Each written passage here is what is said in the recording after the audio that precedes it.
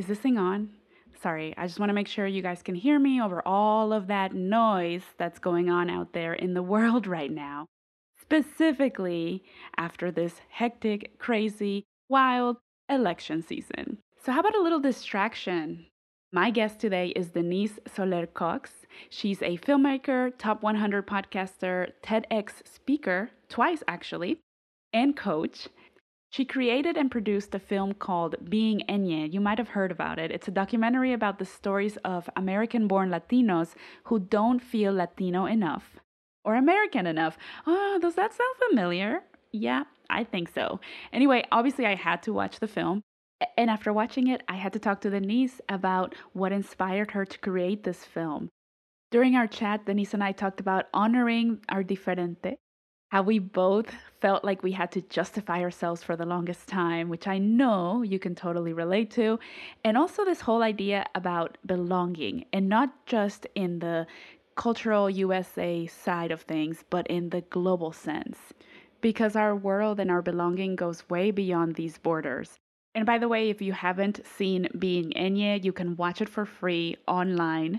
Just wait till the end of the episode and she will tell you where you need to go. You see what I did there? Yeah. All right, let's get started.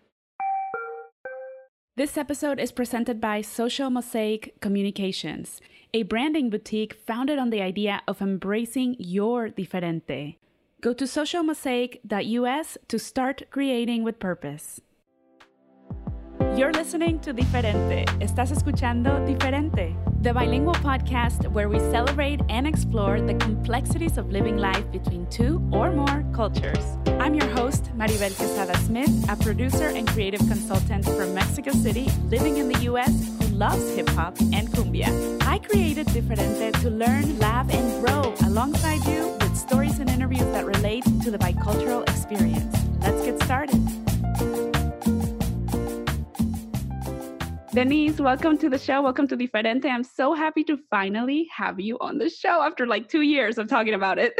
Thank you. I am so honored. I remember when your podcast came out and I was so excited to see you on the scene. And I just have loved seeing your evolution, your growing family. I'm just so honored to have been asked to be on your show. Thank you. I'm honored to have you. So earlier we were just talking briefly about your name. I want to dive right into that because it is like the premise of basically being a bicultural individual in the United States, the whole last name thing. So you have one last name and a middle name, right? So tell us a little bit about why you did that. Yeah. So growing up, my name was Denise Soler without a middle name. No one in my family has a middle name. Very odd to be Latina for that to be the case. Then I met and married a gringo with the last name Cox. And we got married, and it was like a year before I would officially take his name. And I felt strongly that I wanted to take it, but also was super conflicted about losing my identity as a Latina without the Soler. So I decided to change my legal name and make my maiden name my legal middle name because I wanted to honor my Latinidad and my family, right? I wanted to honor that.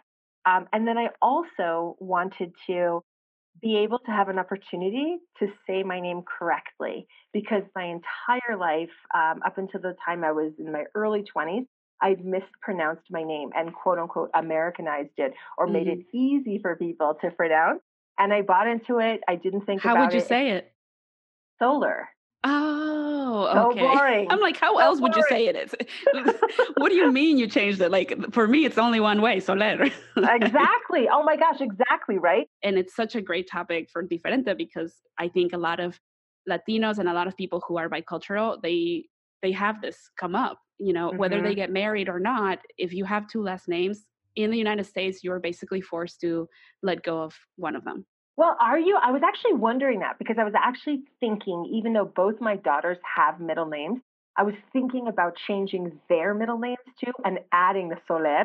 And even my mother's last name, Vidal. Like I had this crazy so wild have hair. 5 names. Yeah, I'm like, wait, I think I can do it. Like, who says I can't? And like, if I don't do this, these things will persist and they have to live on, And so I have spent time thinking about it, but zero time researching it. Can you not? You can only have one middle name, or I wonder. I have no idea. I don't think there are any official rules, but I will Okay. say that in your driver's license, if you start to add too many names, they'll start cutting them off. Like Oh, they'll okay. only put like half of the name because that happened to my mom. She has a long name. Oh So my I, goodness. yeah, I don't know how it works specifically, but that leads me to my next question, which is how I originally wanted to kick off the episode. But hey, Yeah. it's all right. So I want to give a brief intro into your documentary, your short film, Yeah. Enye. When did you start feeling diferente? I feel like my earliest memory, and I've definitely given this a lot of thought, is being a young girl. I'm going to say probably around 5 or 6, and holding my mother's hand in church. We used to go to church on in Spanish Harlem, and one of my mother's friends bending down and asking me a question that I'd been asked or was familiar, and which was, ¿Puedes hablar español conmigo, Denise? ¿Puedes hablar? Habla español conmigo, because they wanted to know how good my Spanish was, right? So And they I wanted to size remember, you up. yes, and like I'm 5, and I'm sitting there holding my mother's hand, and I have this memory of looking up and or just saying like or puedes hablar, and I would say un poquito, right? And I got into this un poquito habit, and it became like my thing, and I remember feeling shame for the first time in my life. Like that's my earliest Oh, wow. memory of shame. I was probably way more fluent than I was letting on, but I was so nervous to make a mistake that I said un poquito, kind of took the back door, right?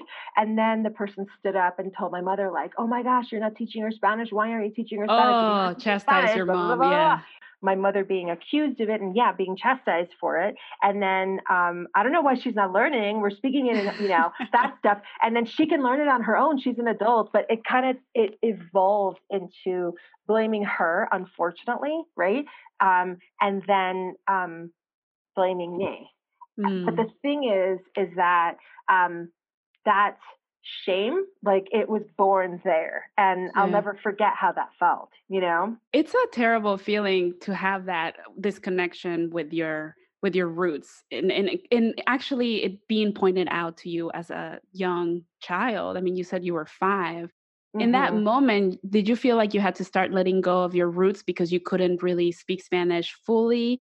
Did that make you feel like maybe you had to start connecting more with the American side of you and let go of Well, the Latinx side? And I yeah, say American, that's an I ignorant know. thing for me to say because obviously you're American, but you know what I'm I know saying, what like you mean. the Totally. American culture side. Yeah, I mean, my house felt like Puerto Rico. Like it didn't, it wasn't as warm as Puerto Rico, and the winds weren't blowing through the windows like Puerto Rico. But it smelled like Puerto Rico. It sounded like Puerto Rico. It looked like Puerto Rico. Puerto Rican artwork on the walls. For all intents and purposes, it was that to me. And so I so strongly identified with that. That yes, it was way harder to be criticized from within the community, and it definitely planted the seeds of doubt of my identity. Um, Early on. And I do like to point that out because oftentimes people have this break in belonging when it comes to the outer world, outside that American world you were just talking about, or the non Latino world, right? And they think that's the source. And it absolutely is a contributor. Um, Oftentimes, though, it starts where I just shared. Yes, it's And inside the culture. yes, and how I know it is because I've met hundreds of people that share that same story, their own version of that same story, you know? Yeah, I have talked to a lot of people too, like yourself, who are either first generation or maybe second, third generation Yeah. Americans. And they say that it's really the shame comes within the culture. Like, ay, mi abuelita, she's always yelling at me because I'm not practicing my Spanish or I don't have the right pronunciation. And people start to feel ashamed and now they don't even care or they stop wanting to try because of that. But I do believe that thanks to your film and other people out there who are making it more of I guess less stigmatized for people to want to learn their language again or to speak it even if they're not perfectly speaking it. There, I feel like exactly like I'm doing now. I'm not perfectly speaking English, but I'm still speaking it. Exactly. So I Yes, feel like it yes. is becoming less stigmatized to not necessarily be able to pronounce words perfectly, but be able to continue to do it anyway. Right. I'm going to share that how the shame kind of got into me and how easily it can get passed on. My daughter was in I think probably third grade, and she had an assignment, and she had to do something where she shared Spanish. It was like some project that it was like, glue and pictures and a big board. And I was away on a trip screening the film somewhere, right? And my husband picked her up and from school, and she said, showed him her homework assignment or whatever, and it was like this big thing that they made at school. And she asked him not to show me, and the whole thing was in Spanish. She asked him not to show me. And he said, "Why don't you want mommy to see this?" And she said, "Because she'll criticize me if something's wrong." And when my husband told me that, I couldn't believe that here I am talking about all the stuff, trying to strike up these conversations and stop the madness, and only to find out that I had perpetuated the madness with my own daughter. And it was a wake up call for me, because it just shows like how the shame can just come right through you, and you just hand it down totally unconsciously. So Yeah, even though you thought you were doing a perfect job at not doing that. That's right, like crazy. I thought I was all woke about it, and Yeah. really I was perpetuating it. And so I had to take my daughter aside and apologize to her, and I literally told her, "I will never ever criticize you ever again, and I want you to feel totally comfortable. And my approach has been terrible, and I am going to change it 100%." And she was like, "Really? I don't know that you can do that, mommy." Like, she's like, I don't know, a little older than I was when I was at church with my own mother, right? Wow. But I have to say, I'm proud of myself. I've never criticized her ever again. I've never once said anything negative. If anything, I have only been that encouraging voice. But it's weird to hear my mother's voice, my grandmother's voice, my tia's voices, and that critical voice that just comes through uh, seemingly out of my control, which is really crazy. That's actually something that I was thinking about as I was watching the film. So I started thinking about it as a mother, just like you Yeah. are.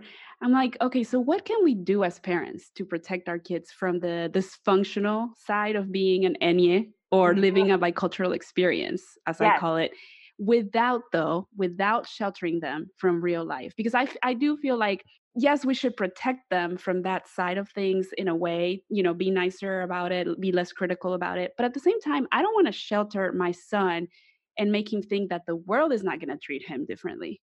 Right. That's the question of the hour. I mean, many books should be written about this. I feel like that's an amazing question to ask, and just like lots of people kind of contributing and then making a document, a PDF, a shareable PDF. Because I would love to see something like that. As far as though, like the passing down of shame, I feel like we have to look at ourselves and really do that work, right? And that's the internal work, inside the house work, let's say. And then outside the house is, for me, I let my husband and I allow our children to watch like different television shows, and I'm a big pause button person. So I will pause and I will say, just so you guys know, this was mommy's experience, or this is this person's experience that we're related to. So to kind of contextualize things, they're white passing. They will experience white privilege their entire lives, and I feel responsibility to raise two compassionate women of color, in quotes almost, right? And that they are going to have a level of sensitivity that has to come with their privilege. I'm so glad you bring up that white privilege and white passing, situation because as I again, watching Enya, you mentioned that when you were growing up and you had moved to Westchester, New York, Yes. Yeah. you got called I like to say the S word, or, Yeah. you got called a spick. Yes. And you said specifically the girls walked by you and they said, "Good morning, spick." Hmm. Um, the interesting part about that experience that you had is that even though you in your family were considered to be a little bit more white passing, you were Hmm. still recognized as non-white and it was pointed out to you. But Uh-huh. the second part that I thought was interesting was that your parents reacted way differently for you than mine did when I Oh, got called a really? spick. Yeah. So you mentioned that your dad was incredibly supportive and was like, if these girls call the house again, I will end, whatever's Yes. going on and I'm gonna put a stop to it. I mean, he was like all the way in your corner. Hmm. My parents when I got called a spick, actually specifically got written on the side of my car. Oh my Uh, gosh. Are you right. serious? Yes. Whoa. My parents' reaction was, "What did you do?" Oh And my yeah, I gosh. talked about that in my last episode. Wow. And I know I'm laughing because I'm kind of getting over Yes. it now, but No, I've had to come to terms to that with my mom and had a conversation with her about her own white privilege, because in that moment she reacted with her personal experience in the world being as seen as white passing. My mom is Mhm. very fair skinned, so her experience in the United States has been very different to mine. Mhm. She doesn't always get recognized as being a woman of color. And so Mhm. for her to say, "What did you do?" obviously it Oh was my god. incredibly hurtful. But Yes. it's because she didn't understand that she had a point of view that was privileged and not having to deal with the things that I had to deal with. And so Mhm. when you tell your daughters, like, hey, you are privileged and you're not going to have to deal with some of the stuff that other women of color who are also maybe half Puerto Rican have to deal with. I think Mhm. that's wonderful because then they understand that they need to have a different point of view. Thank you. Thank you. And it's so hard to hear. I could actually identify with what your mom did, which is because I've definitely been in situations like that too, where I was made to feel responsible for something that happened to me. Uh-huh. I will say that the reaction, the anticipated reaction of my mom would have been the drama. And like my mom has this thing where she's like, "Don't. You need to spare me of these things," like the total drama queen. Like, don't tell me these terrible things. I need to be spared. My life is already so difficult. That type. So I was like, Yeah. there's no way, like Yeah, it you wasn't felt like welcome. you couldn't share the burden. I remember watching that too, and No. God, that made me Hmm. so sad because I totally relate to that.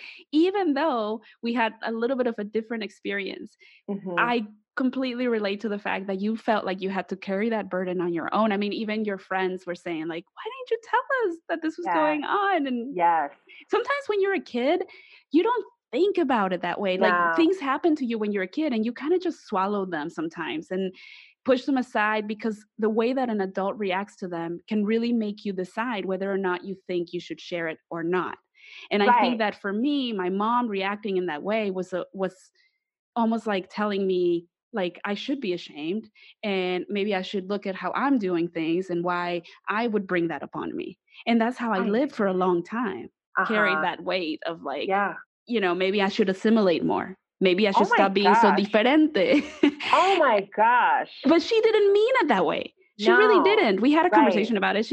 But those are the things that as parents we do sometimes to our kids, Yeah. not even realizing it. Exactly. And so good that you gave her that grace. And definitely being a parent and having these moments like the one that I had with my daughter with the poster and stuff like that, it's like, oh my God.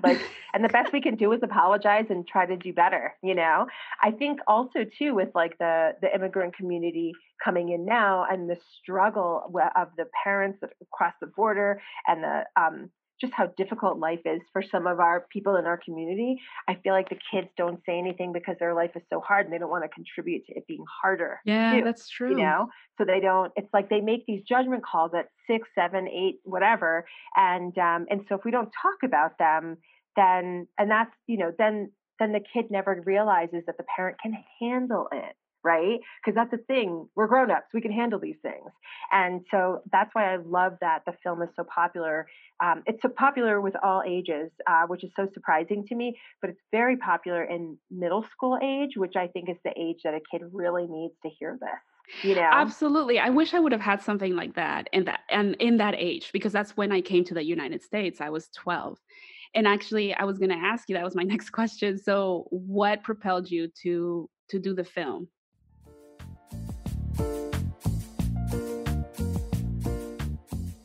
Nowadays, it seems like everyone with a camera and a microphone is a quote content creator. Don't get me wrong, I love that the internet has allowed so many people to test their creativity, but when it comes to your brand making an impact, wouldn't you rather partner with a seasoned media expert? Because your brand is more than a business, it's a story. So let me help you tell that story. I'm a producer and creative consultant who understands that your online presence should be working for your brand, not against your bottom line. If you're ready to create online video and audio content in English or in Espanol that builds trust and turns your audience into loyal customers, go to maribelqs.com/ready and let me know.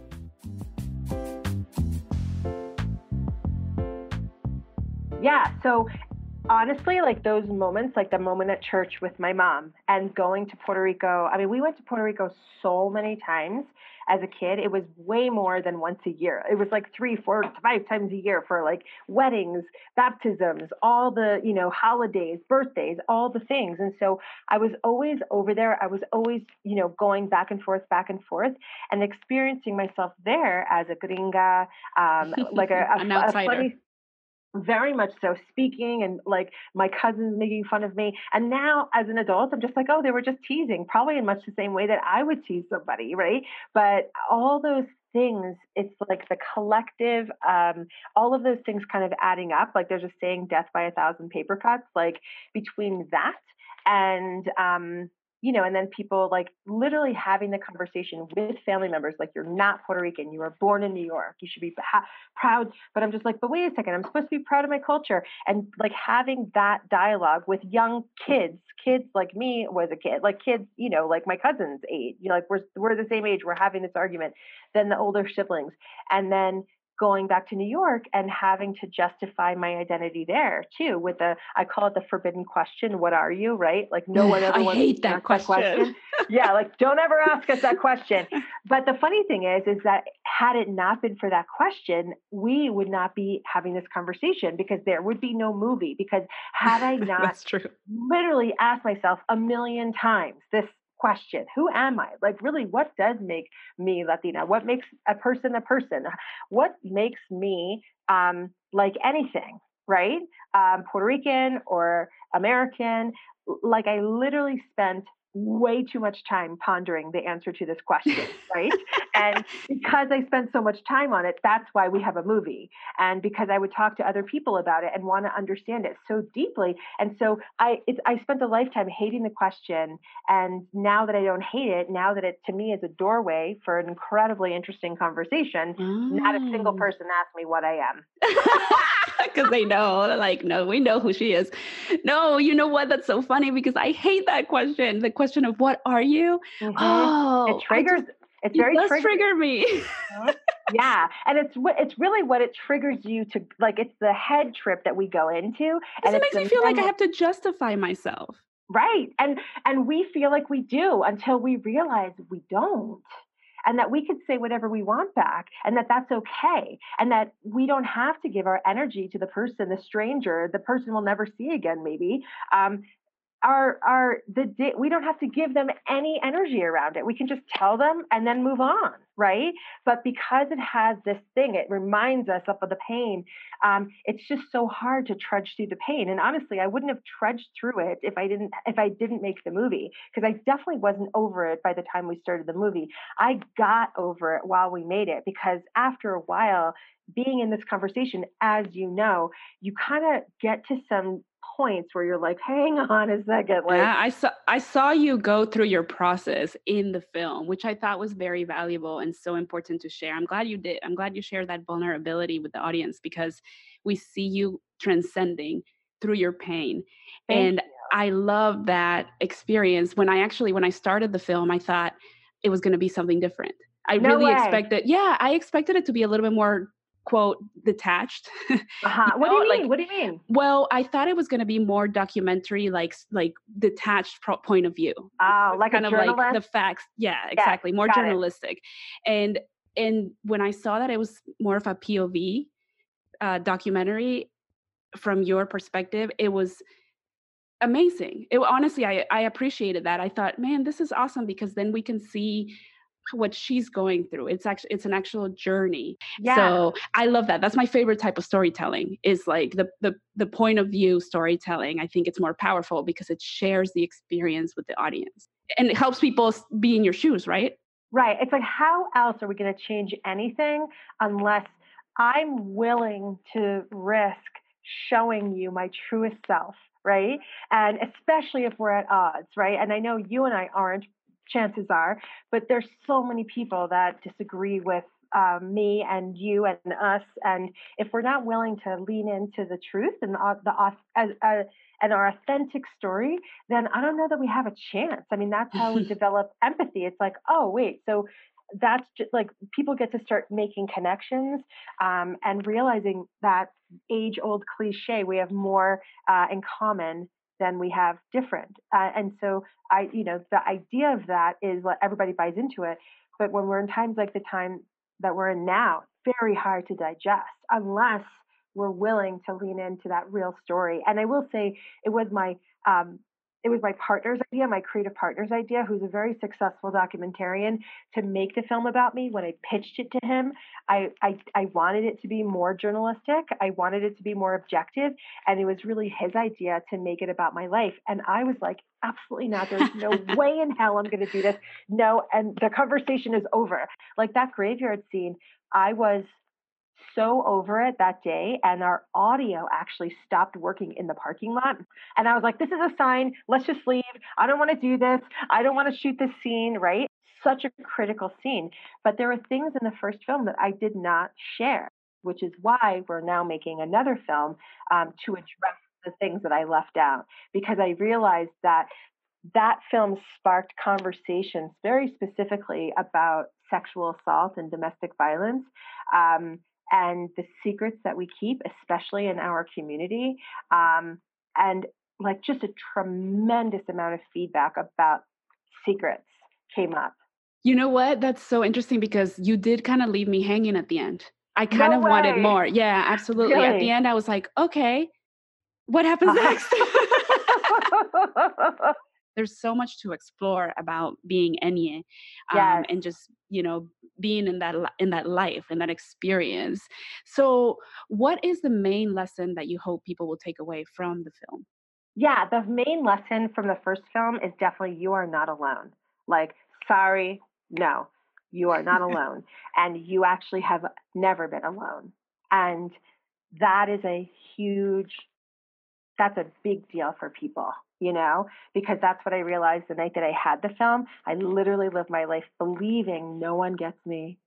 No one's had this experience. I'm the only one, right? And then I'm like, wait a second, you guys feel like this too? Holy crap. And it's like I felt the sense of belonging that I'd never experienced in my life.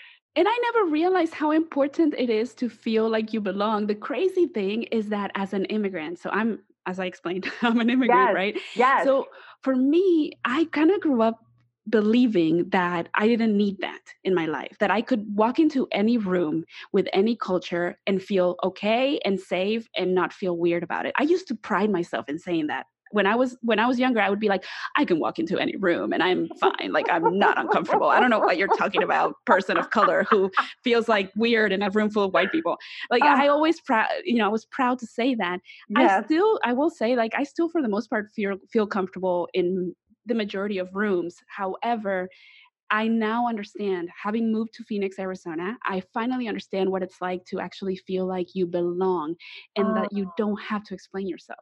Because I yes. lived my life having to explain who I was and defend who I was. And now I'm surrounded by people who are just like me. And I'm Uh-huh. like, holy shit, there are so many people like me out here, like where they live this cultural divide and it's okay. Like they speak Spanglish and it's no one criticizes Ah, each other and it like they get me. mm-hmm. They automatically Yes. know how to say my name. Like even little things like that make a difference in the way that you see yourself and how you perceive your own journey. Like I feel like I'm becoming a better version of myself because I'm being accepted finally. Yes, it's almost like it's the starting point and like that it's not the big things. It's all about the little things. It's all about how your name is pronounced. It's all about how I understand you before you even say a word. Like you liked my movie. We Like I see start you. yeah, like we get to start there's like one, we're already at 100, right? And so being able to live somewhere where you get to be at 100 and it's like, oh, start from there, start from I belong here already. Of course it gives you freedom, of course it makes you feel relaxed and like you can be yourself and like you can start creating something, because there isn't all this other, like what you said, defending, trying to understand, trying to feel understood, questioning. All of that is exhausting. Like Yeah. Selena, Yes, it is. like that scene in Selena, it's real. And when we don't have to expend that energy and we can just literally start from that place of belonging, it's the greatest gift in the world. belonging really is what we need to be talking about and addressing. And that's why I love your podcast, because this does expand outside of the community. The community informed the insight, and the community informed a lot of the kind of ideas that I have now. But this conversation really is about global belonging and addressing the in between that life presents itself with, especially in a world with global migration, with political unrest, and people leaving countries because they don't feel safe, including the United States, right? And with so many little Enyas being born all over the world, this is a necessary conversation, the origin of which for me was making the film. But aspirationally, my greatest hope is that we begin to prioritize idea belonging and the ideas and conversations that come out of it. And I feel like your podcast is very much a part of that. Oh, well, thank you Yeah. so much.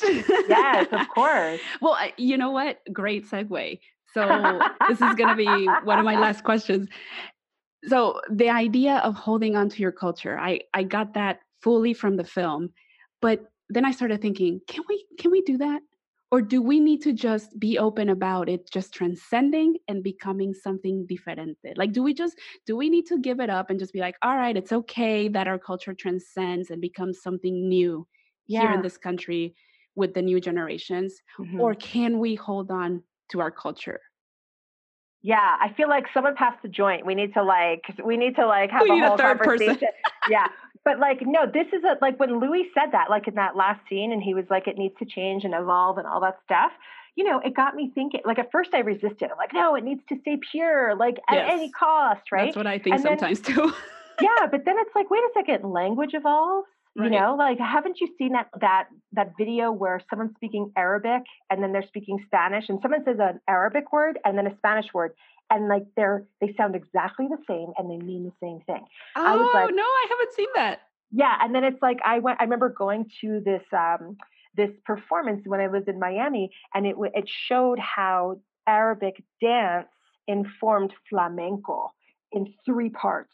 And again, I was like, oh, what? Like, Right. It hang on opens a up your second. mind. Yeah, like we have always been evolving. Language evolves, culture evolves, and it becomes and transmutes into the next thing, right? And I also know that if I don't allow words like Latinx to appear in our vernacular, if I resist that, in many ways, I'm resisting the evolution of our culture and what it could become, right? And I'm very proud of what our culture looks like today. I love being Latina, and I love the richness of all of it. And so many parts of those, the way that our culture is now, someone resisted at some point, right?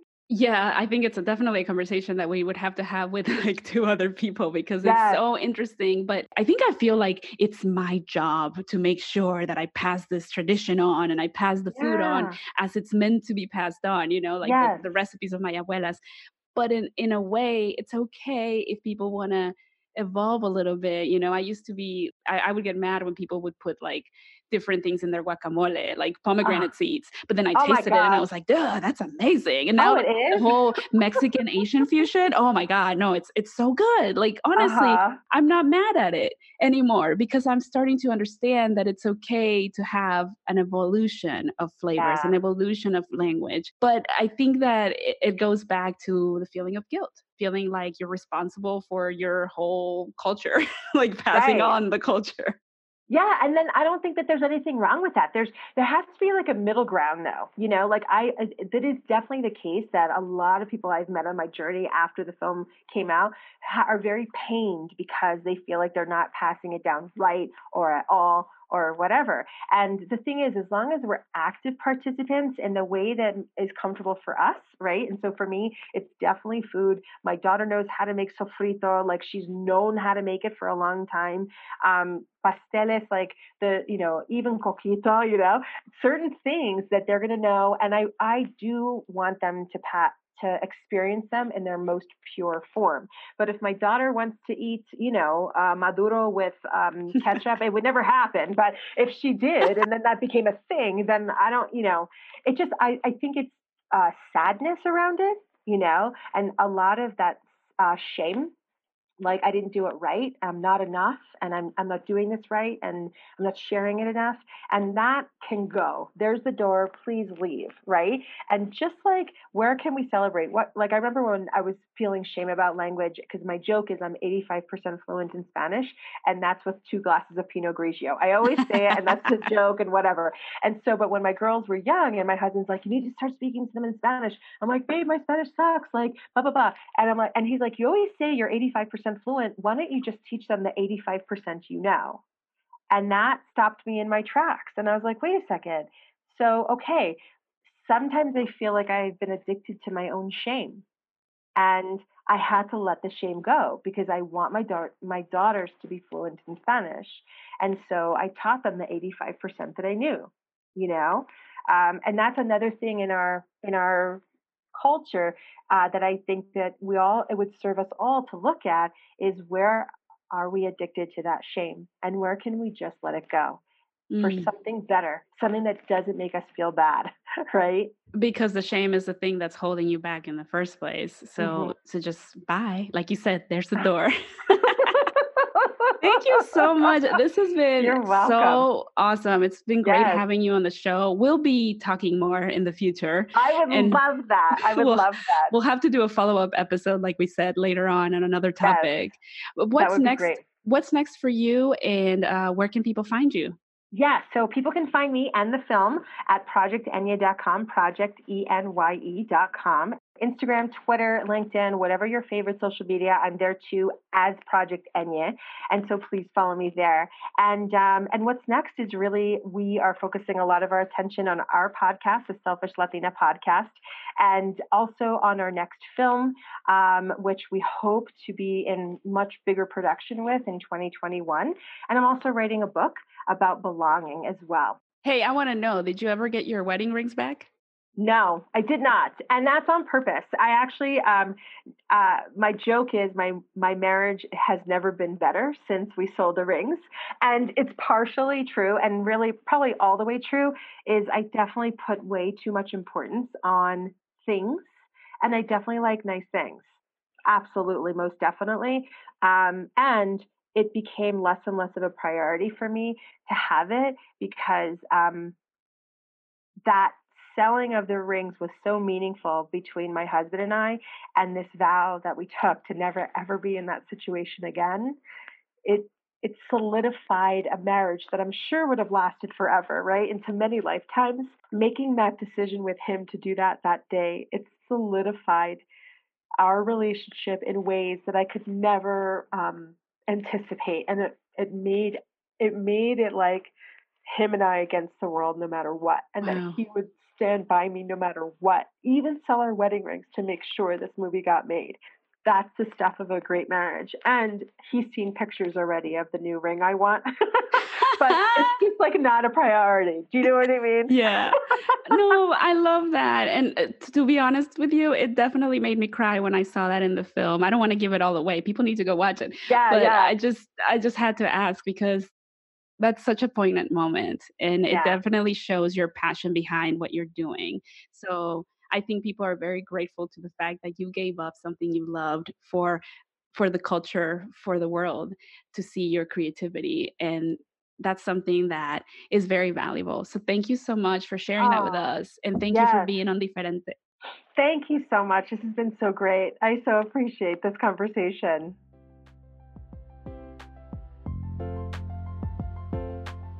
Thanks for listening to Diferente. If you enjoyed this one, let me know on Instagram, Facebook, or Twitter at Maribel_QS.